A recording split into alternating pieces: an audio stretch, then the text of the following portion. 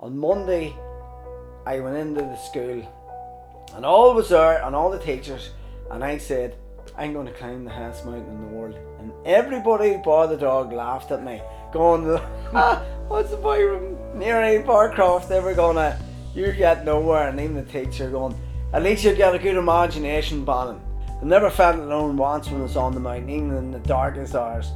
And I just felt, on me, I remember looking around, the goggles and all and the thing, and the 31st of May, I was the last person on the mountain, number one, the highest person in the world at that time. And I looked over at the Tibetan plateau and I could see the curvature of the world, and I thought it was a myth.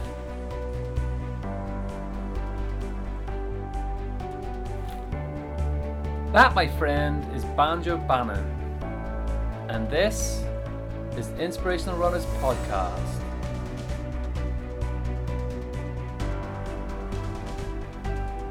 Hi everyone, it's Robbie Marsh here. I'm your host and welcome to the podcast. In this episode we sit down with a second person from Northern Ireland to summit Everest.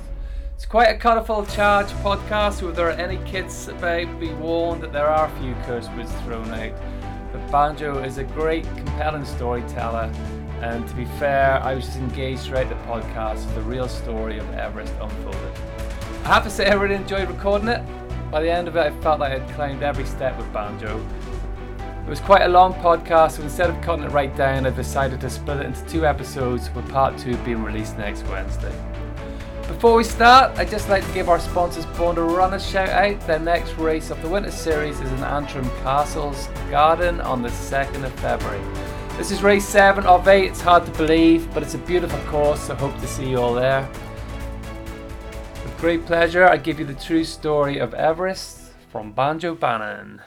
Have you always sort of worked in the fire station? No, I started off fitter welder by trade, and then from there, my part-time job was working in Shannockmore, and that's how I got into the mountains.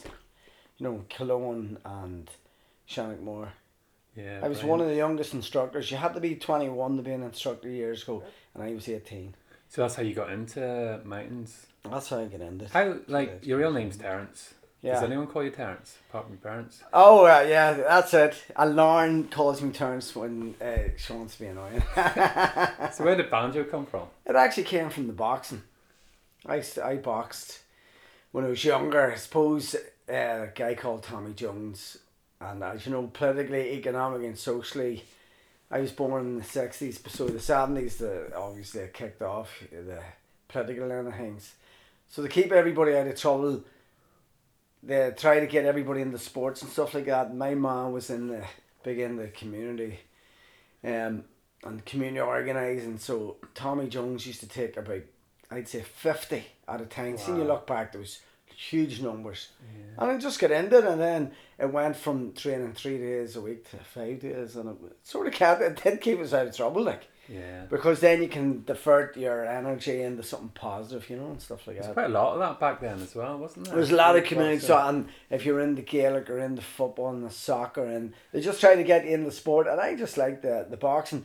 Now, when I look back now, if I see all the friends that I grew up with, all the boxers remain fit to this day, and all the guys who played football and their Gaelic and all the rest ended up retiring at 27 or 30 and became obese, or rolled back and talked about their things. But everybody I knew from that boxing club, I still see them now running past me, doing triathlons, doing bits and pieces. Why do you think that is? You think there's a strong discipline in boxing? You think yes, that's what it is? And a good ethos about. It's like when you it's the transformation from must go to school, and say if you go to the techno, you can do so if you wish, and it's what you put in is what you get out. You can bluff anywhere along the way yourself, but once you get into the ring, you realise that you hadn't put the effort in, and that's why you get bit round it. So the more effort you put in training, the less you're going to get bit round the ring. So it was a good ethos, and plus the discipline. The discipline was, here's what you're going to do, and here's your structure. You're going to run, you're going to skip, and then you're going to do circuit training.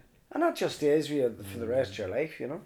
And like this, like Gaelic's a great base sport as well, but sometimes maybe lacks a bit of that as well, doesn't it? Like That's it. I think you can get you can get away with it. It's a team sport, yes, like, isn't a it? team sport, and boxing's very individual. So Yeah. when there's nobody else there, it's just you in the ring. You can hide behind team sports, you know. Say somebody's got a real great skill or whatever. Yeah. Boxing, it was, well, it's you against it, and that's So it. when did you sort of get a flavour then for the mountains? And you talked about working the outdoor centre in Cologne. What age were you then? I was about 14, 15. Well, Wow. it started with my sisters were into the community centres, and years ago they would have taken you away to the likes of Shannonmore in Cologne, you know, the education library boards at the time.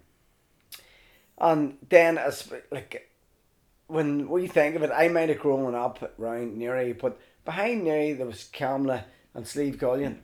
Yeah. And nobody was tapping in them, only myself. I saw myself, looking up at them and just, just going and wandering around the forest myself, and when you look back, you go, geez, I was only about 10 or 11 then, and I wouldn't let our kids go out of my sight at this stage again, but that's the way it was years ago. And then from there, it was a big thing changed around for me is then when I got to Slieve Gullion. I remember getting up there with cousins and stuff like that there. Because my mother came from Clog. And I remember one day we all went to Slieve Gullion and there was no big drive there. We just walked straight up. There wasn't along the path and stuff like that there. And I really loved it, looking around and the scenery and the open spaces and the escapism from what was happening around you. And plus, there was a quarry there, Thompson's Quarry, and there was a big crack line in it. And I looked at it, and it's, you'd say, 100 feet. And I remember getting up and being scared, but feeling great, and getting up and went, that was great. And then everybody looking at me going, what did you just do there? I went, sure, everybody can do that. And I was the only one who could do it. Some went, say, about 4 to 6 feet off the ground, and then they all panicked. No. Yeah. Then I went, maybe I have a nice for something, in life, and then that's when I get into the climbing more, It's beautiful up there though, isn't it? I remember the Twin Peaks race that Bitsy was yes, doing, yeah. and I went up to the top of Slieve Gullion Mountain, and I was waiting for the runners to come. I was going up to take photographs. I'm meant to be marshalling, like, I was just going to take photographs, and I sat an hour on my own. Yeah, waiting. and you can just... But there's such a backdrop. Yes, and it's overlooking, amazing. South Armagh, you're overlooking Yeah. that direction, not the seaside of it. Yeah. Just to have the peace and have that. There is tranquility, yes, yeah. And you are up very high up there, actually, aren't you? Like, you'd Yeah, be yeah, surprised. yeah. 700 metres off the But ground. it's just to have that peace and that a little element of achievement as well. Like, just thinking, wow, because life's so busy now. Just to get up there and it's the That's it. headspace. But what I love, you can see the Mourns and the Coolies, and then you can see way down the Sugarloaf Mountain in Wicklow. And then you can look across in Strangford Loch, coming in. You can actually see it from there, and then, there's a whole 360 panorama, and I just went, that's class, Because there's not many people, even now to this day, utilise them, is it, really? You'd be surprised how many locals would say to me, I've never been up there. If I've taken them up for the first time, say I'm taking their children up, and so I would do the odd bits of youth work years ago, and they would say, my daddy would love to have done this here. Yeah. And even though he was a farmer, he worked there, they lived there, they never just climbed it. It just wasn't in there. And obviously now it's a big change around places. So climbing's something slightly different though, isn't it? Like it's yeah. like a skill. Well, climbing's that wee bit more exciting. So I started then, and I suppose the big thing for me is I'd said I wanted to climb the highest mountain in the mornings, and everybody laughed in my class. I must have been about 14 at the time, so I was in secondary school. And I remember getting a bus and just enough money to get to Castlewellan. Because I thought how to get to the mornings, you have to go to Castlewellan, and then you change the bus to get into Newcastle. So I thumbed it from Castlewellan into Newcastle, and then I saw Donard. And I remember it only took me about an hour of a walk from the car park. Well, I ran it. It was an hour and a half to the summit. And I looked at my watch and it was still early. I went, I do something else. And I remember coming to the call. I remember it well. Now this must be in the 80s. Was it even? Yeah, it would have been early 80s. And seeing an old farmer. And I always remember he had a tweed jacket, the PVC jacket on, with a bit of tweed twine holding together. And he was a sheep farmer. I remember meeting him and I went, where does this wall take you? He says, oh, you follow that wall, it'll drop all the way down and you'll see Sleeve, or what do you call it, Spelga Dam.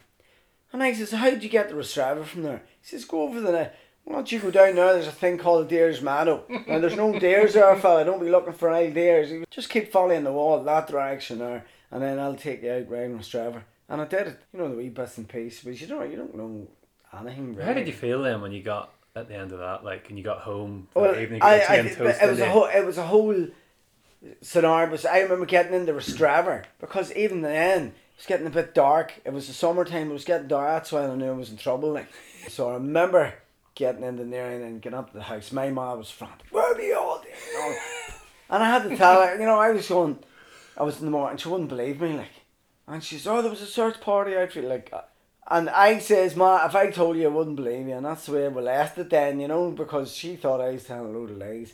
But see, from that, so that was the Saturday I did that. On Monday, I went into the school, and all was there, and all the teachers, and I said, I'm going to climb the highest mountain in the world. And everybody bar the dog laughed at me, going, what's the boy from near A. Barcroft? They were going, you get nowhere. And even the teacher going, at least you get a good imagination, Bannon. You know what I mean? And that was it. And that's why I would tell people, and I look back, and the teacher that even said it to me went, I remember you saying that. And like nobody ever thought. And I had a roadmap for myself then. I knew that was it. And then when my sisters they were doing the youth work, and then the youth work brought me into the canoeing and the climbing and the excitement. And then I got picked. I did an aspirin mountaineering at the age of 15, and then at 16 they were given bursaries, and there was 2 bursaries a year for the library boards, and it was me and a guy from Lurgan. We were picked to go to Outward Bound Lough. That's where I saw my first fatality. It was the 3rd week, and we were up a ridge line, the Anagiga Ridge, and there was 10 of us. And at that stage, the first week you had a 2-day. It was a day and a half, so 1 night over. The second week was 2 nights and 3 sort of days, and then the next one was your 3 big expedition on your own, and you're being shadowed. What age were you then? 15 coming on 16, yeah. And must have been 1984, 85, can't mind which year. 84 it was, 1984.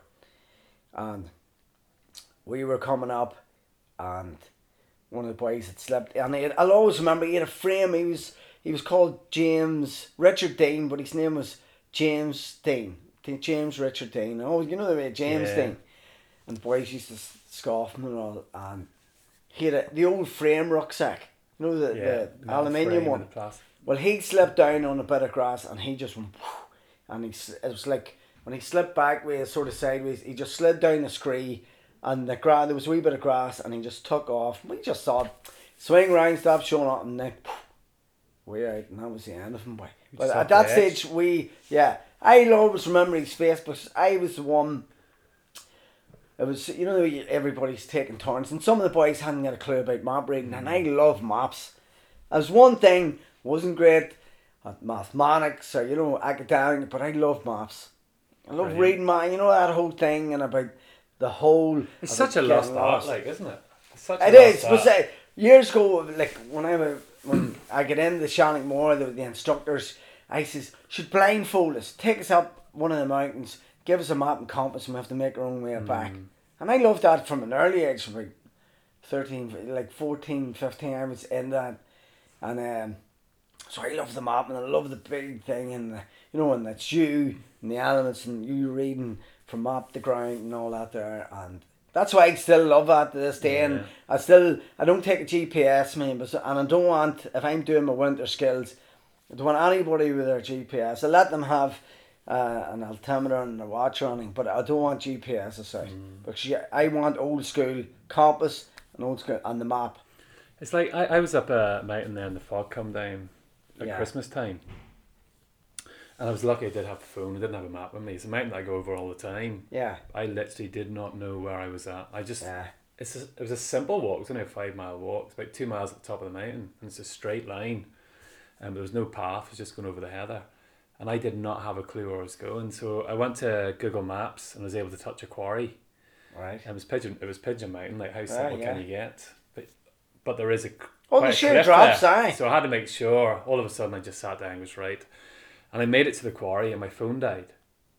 And that's the danger that you have That's when it. you're up there. If you don't know how to use a compass and a map That's it. and you're doing proper, that was a very small Yeah. walk. And when the batteries go, because batteries will go in the cold, as you know, and then you're reliant, and then say your compass, you don't have your compass, then you're in the map work.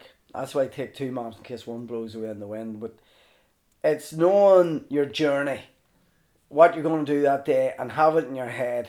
And I tell people, have a rough direction where they're going in case something did break. Say the compass was compromised because of the phones these days can be flipped, and the map's blown away. So that in your mindset before you take off, that you have a general direction of where you're going. People say, "Oh, you need a compass." I say, well, even in a bad day, you can see roughly where the sun is. The sun comes up in the east. During midday, it's in the south, and it sets in the west. It's dead fucking easy. It's not rocket science, and that simple way of doing that. And then that day, a quick look at the forecast to say the wind's coming from the northeast. And I know sometimes if you're in mountains, it'll blow round sideways. But when you're on the top, you have a general idea and look. And farmers give me these heads ups about different types of cloud. You know, your nimble cloudness and all this. And you will start reading what's in front of you and stuff like that there. And it's an art that's being lost, you know what I mean? Because everybody's reliant on the phone. I like to look ahead of me and going, right, you know the way you can see the cloud and you rough guess how fast that cloud's going. And then the high cloud to see how fast it's going. You have a general idea, you know, the average speed's about 20 to 25 miles up high, and then you sort of bring it down. And you have a general idea of the direction of the wind. The wind's in your face, and it's reading the road in front. So if I say, look, I want you to take from me there to there. Well, before you go, what did you say in the map? Oh, I can't. I said, you should be able to handrail, say there's a river. Well, the river's just like having a handrail right now. You might just light it up. There's a river's on your right. So when you get messed and turn round thing, is the river on your right and is it flowing that way? And if it's not, well then you're in the wrong, It's very familiar, I told you earlier on, I go out fishing, I take the kayak out. Yeah. And I go 2 miles offshore. But I know the currents, I know it's a spring tide. You'll have a general idea, how strong it is. I know the weather because what direction is it coming off the land or not. And if I know if there's rain going to come in, because all those factors will push the waves up. Oh, Do you know what I mean? The wind goes against the tide, and when the tide changes, I know the wind's going to rough it up a bit because you're getting a change in the tide. It's very similar to that because you're actually connecting sixth sense with the outside world of what's going on. And I'm always safe out there. Yeah. Because I understand it and you become part of it. Yeah. And you can read all the signs. There's never any moment I'm at risk out there. Yeah. And you have to be that way because you're 2 miles offshore. You have to be. And I love way out in the Cairngorms.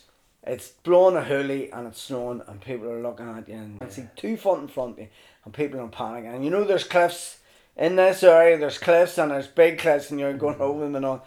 And that's when you have to be switched on by an eye, because you can tell people blah blah blah and then say, okay, did you do your homework? How should people what should they do to prepare themselves before they go up, and what type of kit should they have? Just on the basic level. So you should know where you're going, you should know your course. That's it. You should have a map. Basics. You should really have a map, you should have a compass. The right footprint. How many people that you pass, well I know but it did stop a few people wearing like high heel shoes. I stopped the girl Eastern Europe where was she going? Like, and it was raining too. High heels on. And she said, I want to go to... I says, let's stop now. Stop. I says, it's okay here, but the path's very hard and if something happens, you know. Didn't With it? high Like heels. jeans, tight jeans, the whole... Everything that you would tell... Anybody ever arrived to me, say groups... I used to help out with the community there and say I'm helping them out and say a busload of kids come off and we're all taking them out. Any kid that's got jeans isn't going. Bottom line, they might have gutties, but and I usually want something around their ankle, but if they don't, you can get away with gutties, you just keep to the path. But see anybody with jeans, it's a big no-no, or cotton t-shirts. The basics just of get heavy, life. like, and Well, once they warm, get cold, like, they just take the air out of you. And you see, like, What do you mean sense. now they take the air out of you? So I know they get wet and heavy and So you start jeans to get would shrink, chill. and they never dry quickly. They're non-drying. That's what they're designed for the outback and the horse riders, you know, for their leathers and all. But that's all they're good for. They're not good for wet. Once they're wet, they restrict. And I think it's a wee girl there from Mahara or something. She actually lost her legs because she was in the cold. Wow. She was wearing tight jeans one night. She was out partying and she actually lost her 2 legs. And that's socialising. Yeah. And they got drunk and next morning the restriction line was raining. And it takes the way radiate. See, if I have my skin exposed in the sunshine, there's that glow around it. But you know what, wind chill is only measured to your skin. So once wind is blowing on it and it's a cold wind, that insulated, that heat radiate is gone. Yeah. So now it's getting into you then, that's taking it all that away. So that's why, say... You lose it very quickly, like, won't you? Yeah, if it's 5 degrees and the wind touches it, it's not 5 degrees anymore, it's now 3 degrees or 2 degrees, you know what I mean? Because it goes down a degree and obviously every 1,000 feet you go up, you take 1 centigrade off. That's the way that sort of the work it, you know. And in the mornings, you know, there's 15 summits. 6 summits are over 700 metres. You know, it used to be the 7 now it's the big 6, isn't it? That was only discovered recently. Mile More, you know about that, don't you? Yeah. Mile More, I suppose locals saw it, looked, that must look bigger, and one's called Bjorg or More meant big and Bjorg means small or whatever. And then they realised that's only 692. That's not too long ago, 3 or 4 years ago, wasn't it? I didn't actually hear that, like, so. Yeah, it used to be called the 7 Summits. It probably still is, but it's not. 7 over 700 metres, and now that's a myth. Now it's only 698. I love scoffing the bikes. But I see bikes going up and down there. Like, I met a guy going up the other day with an Asta bag and a pair of shorts on. Yeah. He was on his own. And that's what you're up against. You go, really, like, in this day and age, like, people, I think it's mundane, they're rounded, and people go, they underestimate the morns. And you know yourself, I've been in the morns by, my toots, I'm getting frostbite. I'm pulling the jumpers on, I'm realising I had a pair of socks in my, next to a pair of socks, and taking socks off and putting it on my hands for gloves. Well, I'd went up Donald there in September time, and I went to phone my daughter, and I literally couldn't.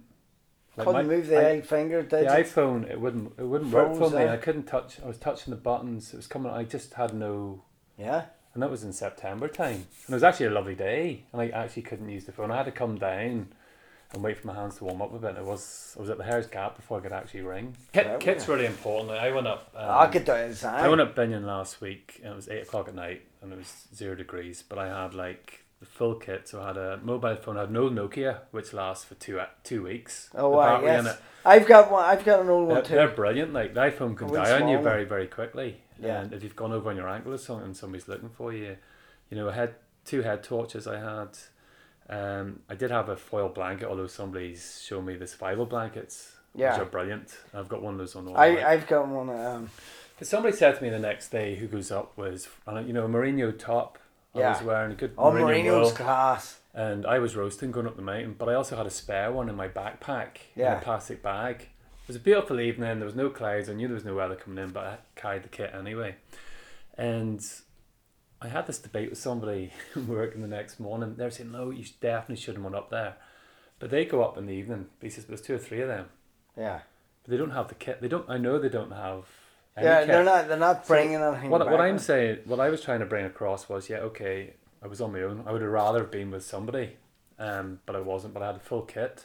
Yeah. But actually, I was safer than you 3 together. Oh, absolutely. Because you're actually risking everybody else up there. Because if you go over Yeah. on your ankle, then all of a sudden all 3 of you have got decisions to make. Yeah, that's Because it. none of you are prepared, and actually all 3 of you are at risk. Yeah. Whereas I knew I was going to be warm. I could have sat out the whole night, if need be, with the kit that I had. Yeah. And whereas if you go over on your ankle and think, what are your 2 mates going to do who are now getting really, really cold? Exactly. And they're there, and they might be getting hungry or whatever. Do you leave them? Yeah. To go and get help? What do you do? We are very lucky in the Mons that we have phone signal. That's it. And at the end of the day, once you're down, you come to the path, and there's 3 houses dotted all over the place, and everybody has. But most people have a mobile phone these days, you know. But you just have to watch, like make sure your phone is fully charged going up there. That's it. It goes right saying, doesn't it? It's a usual It sounds scenario. simple, but you know. So that's what. Going to Everest then, because the first time you went to Everest was in, what year was that? 93. 93, that was the first expedition. And that was the first, is it Dawson? Is it? Yeah. I call you guys. So I met Dawson in 91, 92, I think it was 91. I was doing my rock climbing award. So there's 2 awards then. There was the single pitch and then your multi-pitch. So I met him 1990 to do that at the Mountain Centre. And then he was talking about that he was going to Everest, you know. And I went, I want to be part of that there. And he was saying, yeah, well, this is going to happen. And I already talked to Ian Ray. Remember all the boys? There was a big fallout in Irish mountaineering. Manaslu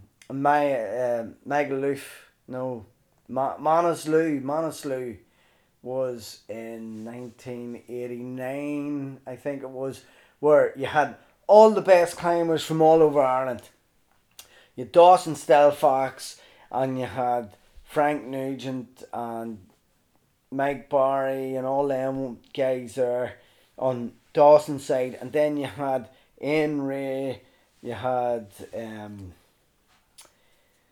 what do you call it? Your boy Calvin Torrance from the Shank and all, who's living in Dublin and all. So all these top climbers, and nobody wanted to be the Indian. Everybody wanted to be the chief, and apparently they all fought with each other, and it was internal fighting, and it was a big Politics. So yes, and everybody had a big split. So Ian and all them boys sort of had a breakdown with Dawson, and Calvin Torrance had a big breakdown and all. So they all split. So the boys went to Everest, and the other boys went to K2, and that's that's the way it sort of ended up, you know. And Dawson picked his 8 that agreed with him.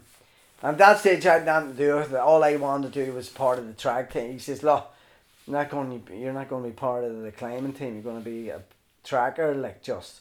So I was like, here.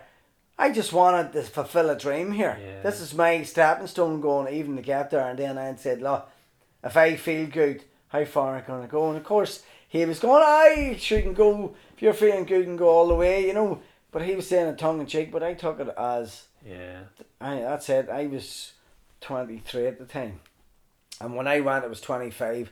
So I got more experience then, because when that was happening, I was doing loads in Scotland, ice climbing. I went to the Alps, and I went to all these places, you know. That was fabulous too. Like that's. The Alps was amazing. The Alps just opened my mind. Like my first day in the Alps, I got a lift to. There was lorry drivers from here. There were mushroom boys from Ballyholland, and I went over to them. I says, "Can you give me a lift to Shannon?" And you know the Mount Blanc tunnel. Yeah. It was open, and the boys said, "Nah, we can drop you off there, and all you have to do is pay the lorry driver 12 quid for a dinner on the Brilliant. ferry." And I went right dead on. So I says, "You can give him a hand putting on the pallets and the mushrooms and blah blah blah." So we're over with this boy, and he was originally from Newry, now living in the Point, and he dropped me off then at in a place called Chamonix. At this stage, I didn't really know what Chamonix's about. And all my gear went down to the campsite and got into the campsite and looked around, looking for somebody to climb. Nobody there. Everybody's doing their own thing. And I went, I can do this myself then. And then Kevin Quinn gave me the heads up how to do it. Go to the hooches, you get the cable car and all. So I soloed it. Jeez. At Mount Blanc then? Yeah, I did that when I was 20 or 21. Oh, that's fabulous. And it was amazing because I remember, like when I look back, my rucksack was too heavy on my gear with big Koflak boots, the big huge heavy ones, huge bag that you'd be there for a year with all the equipment that I had, just too much. And I remember getting up, Kevin was telling me the whole route, he gave me the whole route, what to do and how to do it, and to a T, it was, correct. The only thing is, when I got up you go from the hooches and then there's a train up to the glacier, and then you go to the glacier, there's like a big V-diff climb all the way up to the top of the Gute couloir, and that's where a lot of people get killed. And there's a cable line, and you clip on it and you run across it, and hopefully the stone doesn't hit you as it's flying down. It just keeps falling. And I remember going, when I got there, there was too many people on the cable, and I just went, sure, run it myself, and with a big rucksack coming, people, and you could hear wee stones flying down. That's what sort of clips you and hits you and knocks you off, or it goes through the head. Got it, and then as I halfway up, I heard somebody getting hit, and there was a whole big melee, and there was a helicopter coming in front. But at that stage, push on, you'll be alright. Yeah. I got to the Gute hut, no places. I went, no, but I need somewhere to stay and all. And but I didn't have a tent, I had a stove and all, I mean, the whole, no. And the French were really abrupt, no! And I went, no, but how do you do it? And they were pushing me out. And then there was a guy come over and he says, there's another place called the Fallet Hut. You go up there, but it's an emergency shelter. It's made of aluminium. But you can stay there. And I went, right, brilliant. When I started making it, it was dark. It was cold. Rucksack was too heavy. And I had to run and I had altitude sickness. But I didn't realise that. And so, the way nobody had said to me about acclimatization and this and that. I just arrived in the lorry, get off it, camped there the night, got all the provision the next day, and so the second night I'm gone, like up the mountain, like blind.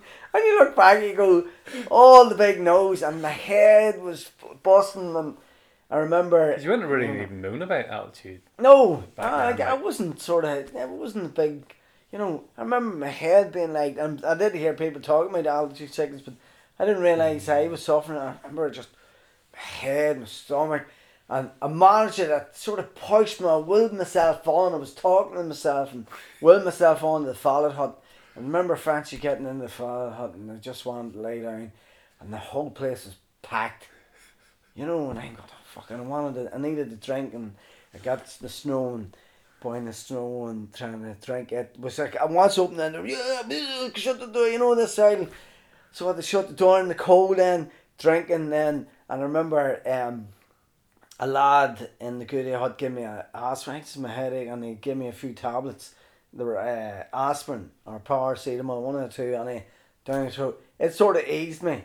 And then I remember going in and nobody would move for me. And I remember just standing up and just going, oh.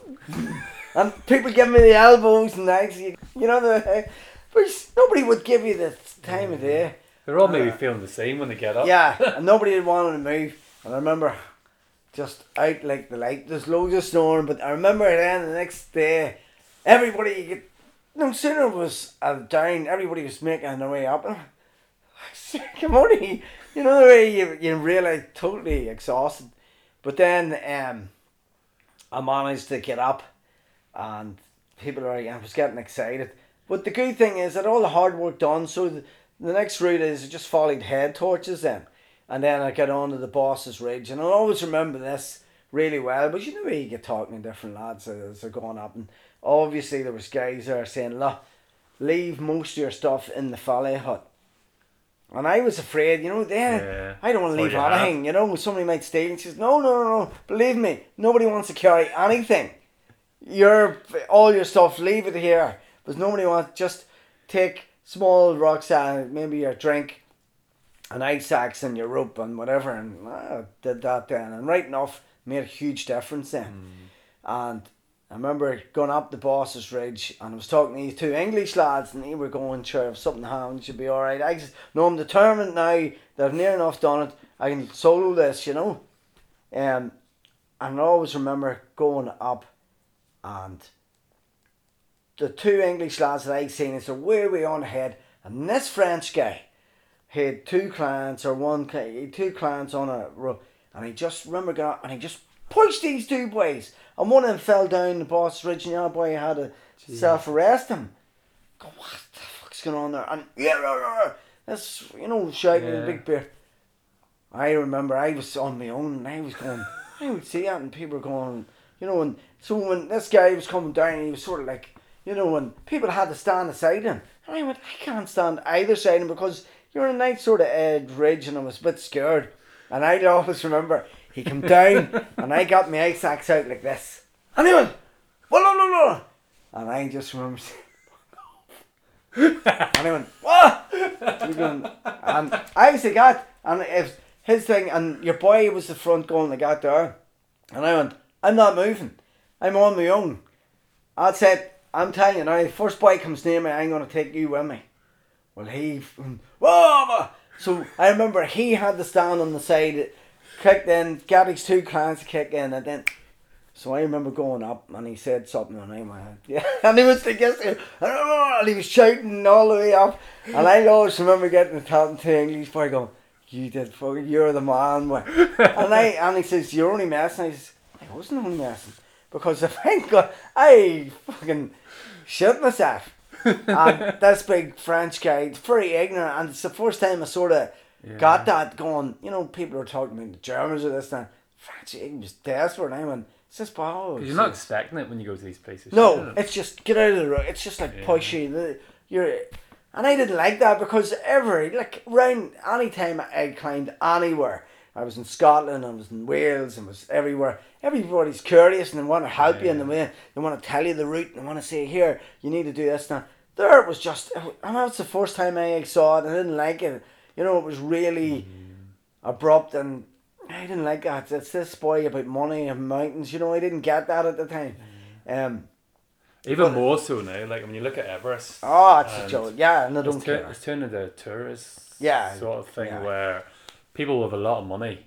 Yeah. Like, it's not even climbing the mountain anymore. No, it's actually, there's two ropes up. People carrying all your stuff, and oxygen. And they're almost just going up just to get that photograph. So, 93, how far did you get? So, 93, still far. I got down and was carrying all the stuff then, and I felt super fit.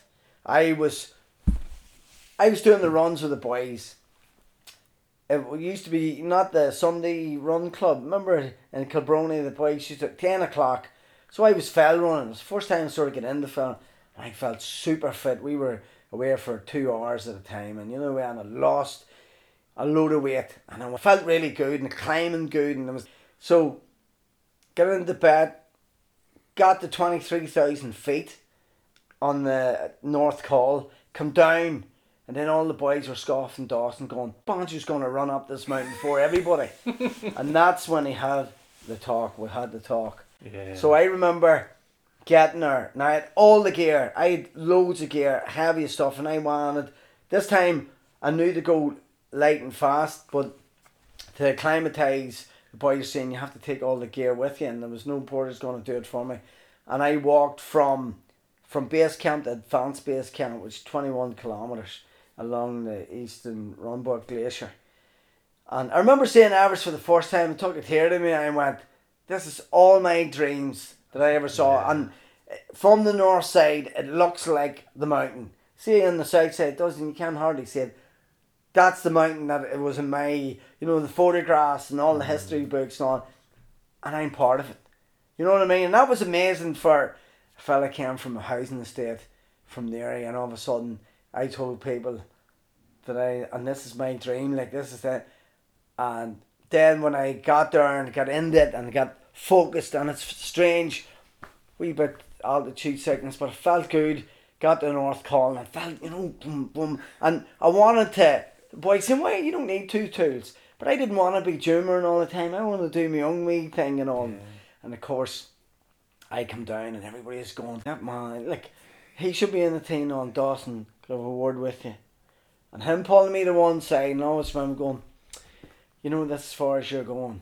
I said, what are you talking about? You told me I could go as far as I can. Well, you haven't got the insurance, and you haven't done this, and you haven't done that, right? And I remember bad temper, but I kept it in, and so disappointed and all, and sort of going, told me I could do this, and now I've called your bluff, and Frank Nugent then, he was from Wicklow, and he was coughing and spluttering and going, this is the last time I could be here, and me and Dawson's the expedition leader, I'm the deputy expedition leader, and you have to do what we say as a team effort. I was tempted then, because I remember I was talking to a guy from Cork called Mick Murphy, and I actually met him 15 years later, but going there, and he says, go on ahead, you want to do it, don't you? He says, I know I can do this. He says, I know you can do this. I want to do it too. And he was restricted.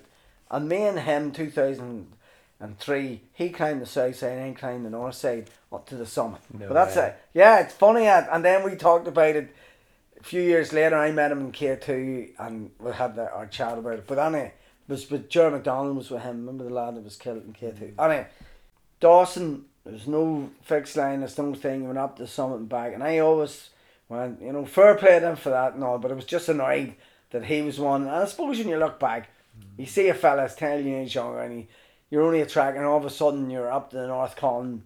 Before you know it, fuck, this boy's gonna, you're not gonna, and maybe I might have died. He was looking out for me as well, because he might have, I might have went halfway up and fucking slipped off the thing, or God knows what would have happened, especially on the second step, which is the technical part of it.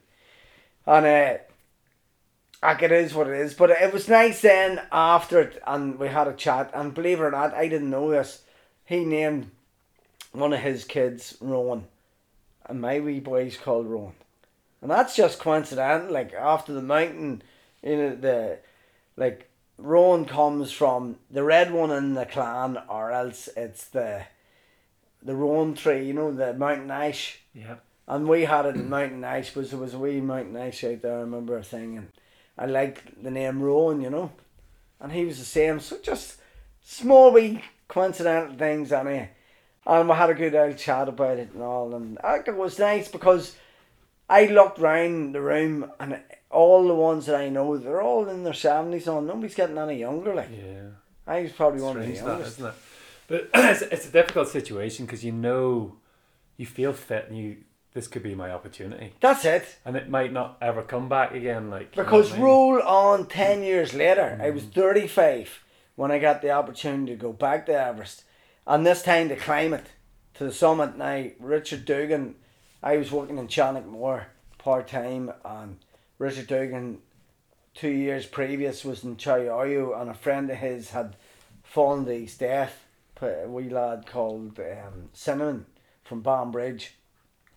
Fell into a crevasse and stuff like that. And on Everest? No, on Chow. Okay.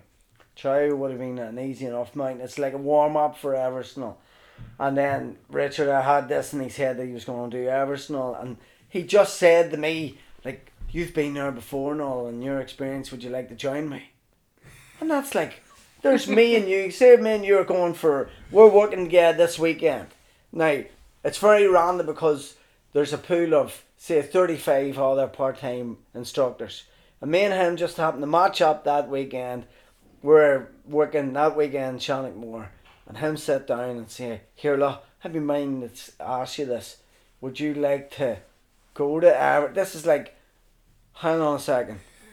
You want me, because I've been there before, you've been to North Col, you know how there's a bear shaking the fucking woods. Are you for real? And he went, yeah. Would you like to join me? Of course I'd love to join. He says the only thing is it's going to be this money and big money. And I went, look, it was 100,000 punt to go to Everest in '93, and I says, forget about the circus, forget about all that there. I'm not bad with oxygen, because I was going cheap. I was going, I can do this here with no oxygen, and how much is it going to be? And he says, well, the way it works is, to get on Everest, it's $60,000 for a permit, but the Swiss team had 12 places, and there's only 8 of them, so they've got 4 places there. And he says there's a guy that he met in Chow that helped with the body down with the thing, and he does trekking round the Himalayas, and he was called McGuinness. There's now a boy called David Sharp from England that he had met and got good friends with. Then himself, and then myself, and he says, we can get it for about 10 grand each. And 10 grand, he says, Everest on the cheap. where would I get 10 grand from? Like I wouldn't have 10 grand. He says, well, see what you could do. And I went, I'm going. That's before anything. I'm going, and I don't know how I'm going to do it, because I was still a fitter welder by trade. I'm going, how am I going to work this out? And then I remember going, right, sponsorship. Slowly but surely then, because I had a year and a half to organise it. I said, like, people these days, 10 grand's like loose change. But to me, it was not. And then I says to Richard, I says, what way is this going to work with equipment? No. He says, no, I can get that. So he was getting the tents, and I says, I'm going to need, the gear to get. And he went, well, you have to get that. I says, well, I couldn't afford that. And then we got a deal with Rob. And I says, Rob contacted me going, oh, we'll give you Spanish 50% of this. Now, I said, that's still too there for me. I don't want to, they were going to make some boy, give him the measurements for a down suit. I don't want a down suit, because Kevin says, you only need a down suit for 1 day or 2 days your whole life. And he says, break it up, get the big down jacket, get the down over trousers, and then get a windsuit. And that'll, it's just like made of Pertex, and it zips all the way up, so you have access thing, and that's all you need. So I said to them, that cut off, 25%. So from 100% whatever it was down to 25%. And then they got me a sleeping bag, that was for free. He managed to get sponsorship for that, and then he was doing all the hard work. Well, I was just piggybacking. It was a lot of effort though, wasn't it, trying to get all set up? Oh, and sponsorship. Yeah, sponsorship and all. And then people looking websites. I didn't do websites. Yeah. Satellite phone. I'm not going to bother with that shit. All I want to do is climb the mountain. And it was Richard that was doing all the sponsorship, doing all the chats, doing all the TV. I didn't want anything to do with it. So nobody sort of knew, which was easier for me then. A friend of a friend who got me free, flights off Aer Lingus flights and blah. My sister works for such and such. He says, tell him that I want to talk to him, and you can use my name and blah blah blah. And your voice, well, we're sponsoring the rugby team or something. I went, just throw us in. All I need to get to London, so I get half price flight to London. Then I says, right, what about a flight from there to Delhi, and then Delhi to Kathmandu and blah blah blah and all the rest. That's how we did it. It was just.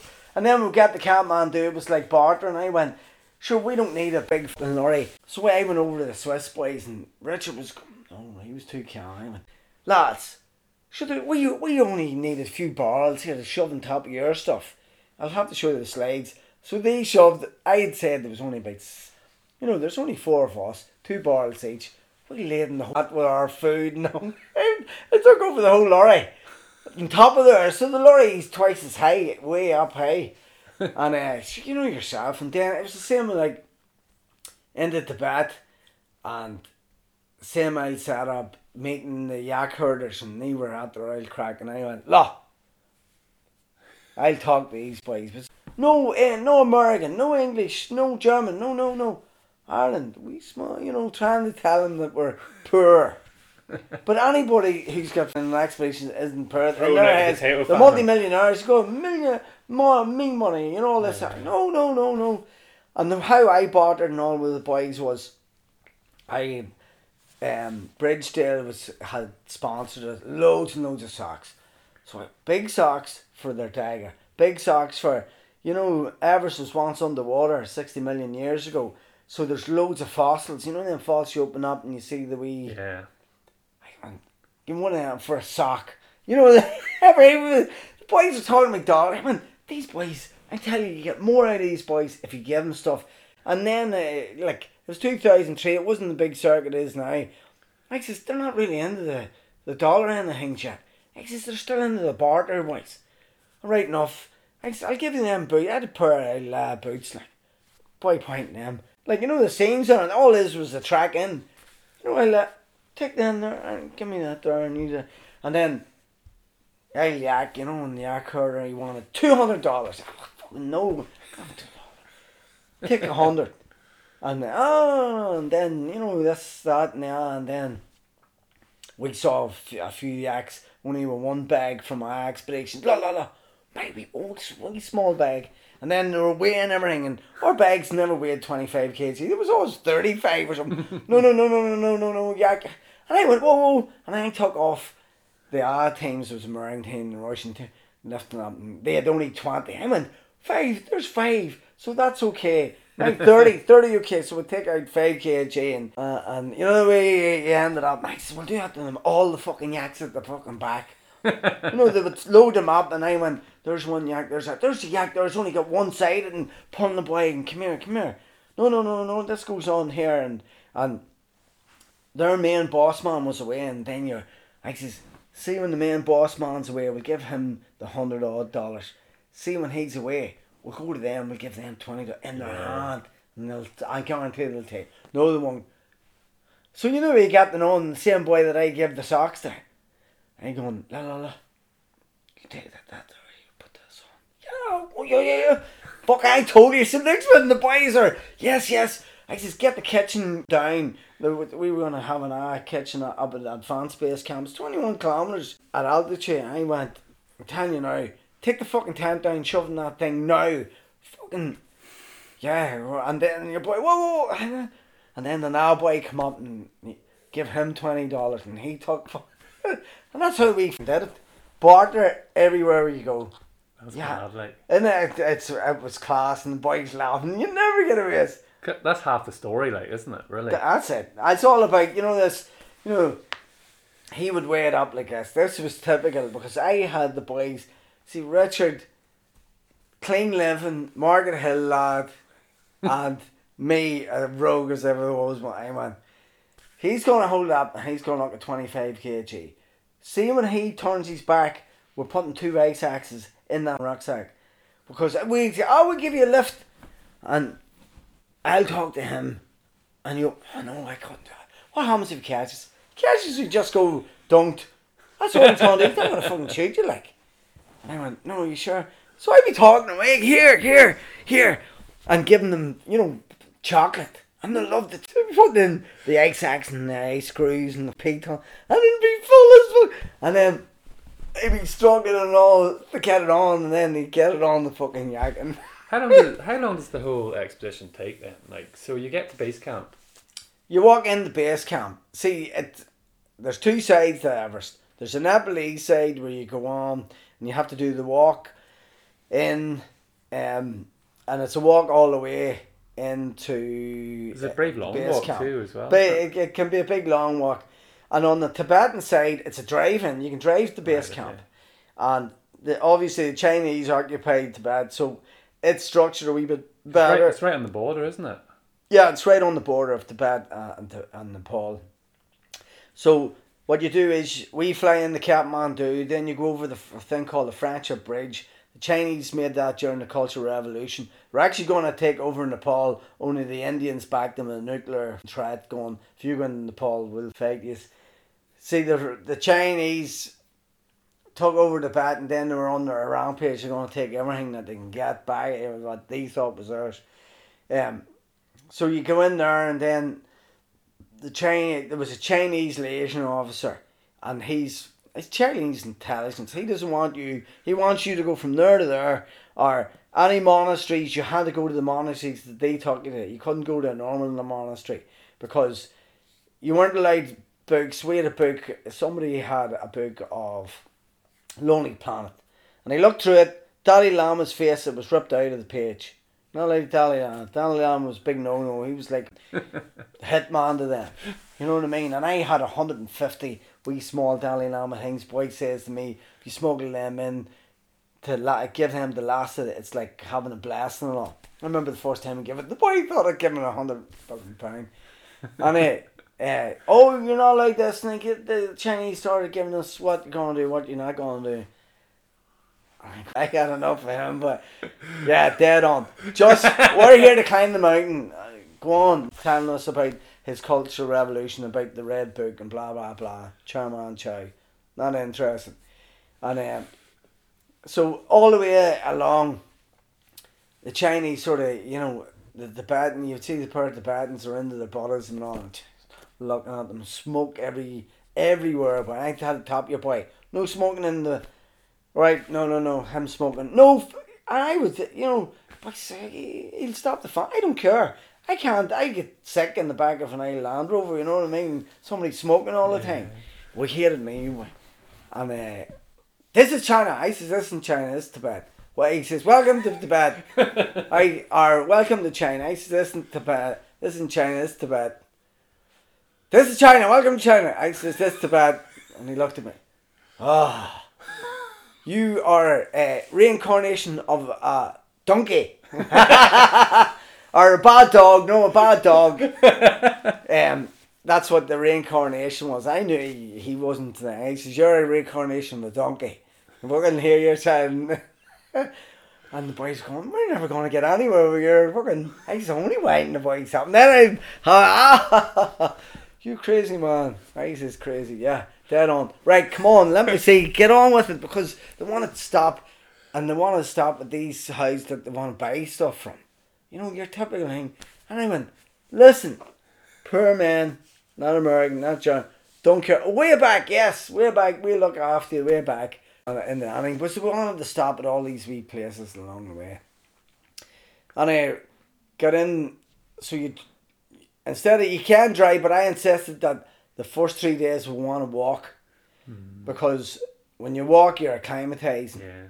And there's two of the boys didn't do that, and they ended up getting sick. The medic, Stephen Sinnott. Now Stephen Sinnott was an instructor at Shannockmore, but he was also like a physiotherapist and stuff like that, and he was going to be our medic. And there was an English lad called David Dugan, I think. He was from Macalee, and he was the physio and all, and I was going, great, we'll have a medic and this and that. But it ended up, typical medics or doctors, they're the first ones to go down, ended up getting acute mountain sickness the very first day, and he had to be immediately taken out, because he had cerebral edema at 16,000 feet of base camp. Just happened like that. It scared us all, because it can happen that quick, you know. All of a sudden, it's a bit of a risk. Yeah, and you know the sad reality is, I felt shit. 10 years previous, I was the main man. Hardly on, run up to that North Col. Halfway, I knew there was something wrong with me. I met Lauren then. And Lauren was acclimatised before me. You know, and I had to walk 10 paces, and I headache thing, didn't look well. I didn't know about Damax then, or about any tablets. I knew about aspirin, knew about paracetamol and all the rest, but I didn't know about Damax, and I was afraid of it, you know, to take it for a while. I was a big learning curve, but I could not acclimatise properly. Did you take it on that No. expedition? And you didn't? No. Because you hadn't taken it before? I hadn't taken it before, and I thought I didn't need it, and it ended up, we all moved together then the first day, so we spent 3 or 4 days sort of walking a wee bit, and then we says, right, we're all going to go 21 kilometres from the Rumbuck Glacier up along the East Rumbuck. Class, like, see the scenery and all. But I was saying to the boys, here he's going, like I had a virus or something. I hadn't got the oomph, you know, that, you know, when you feel good inside. I couldn't go like that, you know, grit, you know, his tense yourself. I felt deflated or something, and something not right with me, and it was taking me ages and ages, and I went, fuck, maybe there is something wrong with me, because every time I walked 20 feet, I was like, just wanted to lay down and sleep. I go, what the fuck's wrong with me, like? And then it was one of the yaks, and I took off my big rucksack and only left myself a wee rucksack. I was only taking nothing with me, just a bottle of water. Well, the darkness come down and it started to snow, and I was wobbling, and I went, you know the way, I just, maybe it's just because I'm just tired and I'm excited. Remember sleeping and waking up in the snow. They got there freezing, putting on my jacket, and it was along that Rumbold Glacier where it's flat, so it wasn't 100% sure. And I could hear sort of the water. I knew it was running down, so it's up. I'm going, and there's a place called Snow Nuns where there's like loads of snow where they're like formed triangles, like they're called snow nuns. Walking through it there and walking up and getting a wee bit misplaced going, and then a bit of a storm came in with the snow and any footprints. See, I'd sort of seen a bit of the footprint, and then as it kept snowing and snowing, and I had only sort of like gutties on and left my boots, and I just took everything on, put gutties just to walk up, and then looked at the clock. It's about 10 o'clock at night. Usually went to bed at 6. It's 10. And we're out of my comfort zone. Cold, miserable, no food, and whatever water I was sort of scooping up the snow and melting like out there around the body, and then I could drink it. But I knew not to eat snow, it's a bad thing, you know. Yeah.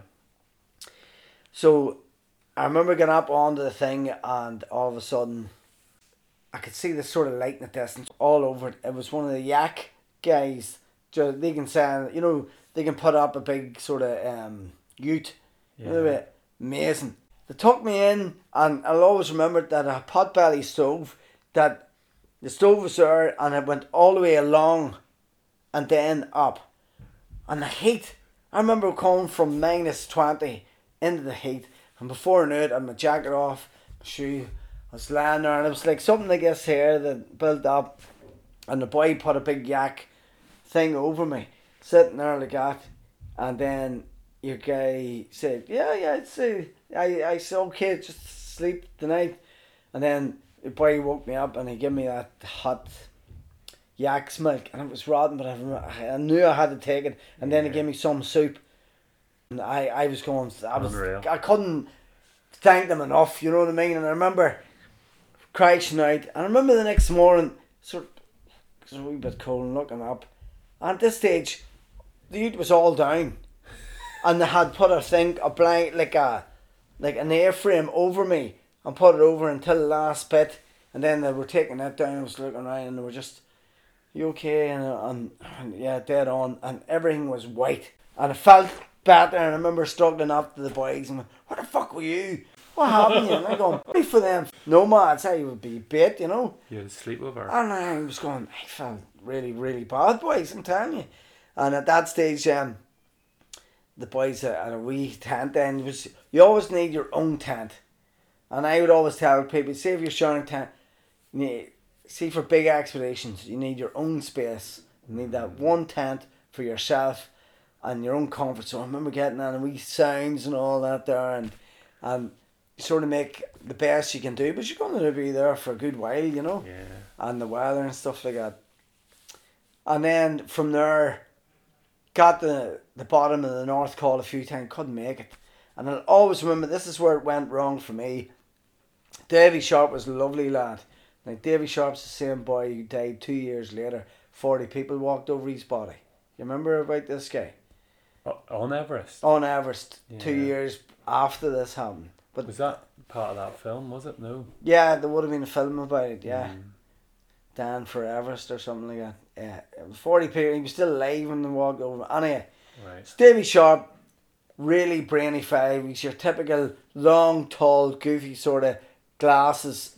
I think he worked as a science sort of. Because there's loads of people giving off about it and saying, well, because some people just went past and kept on going up. Yes, that's right. Yeah, And it was like nobody helped them. You know, the whole ethos stuff about helping each other and stuff like that.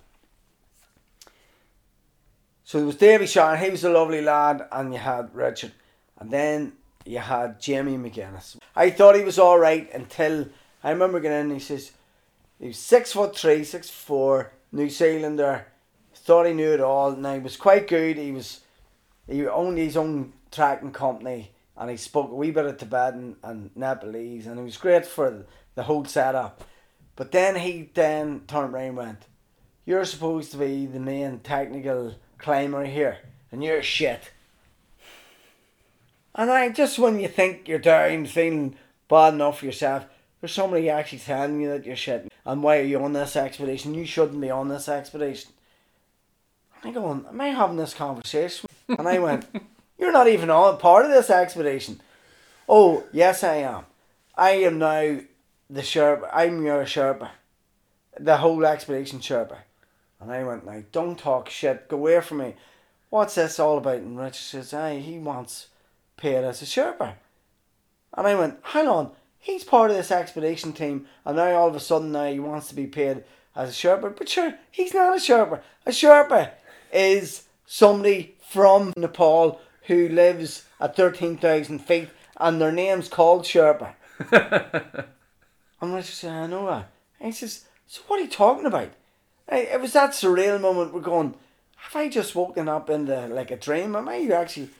What happened, Richard, by the time? He says, you're not going well. I said, no, I'm not going well. I'm going to sort of affairs or something, but climatization just taken away.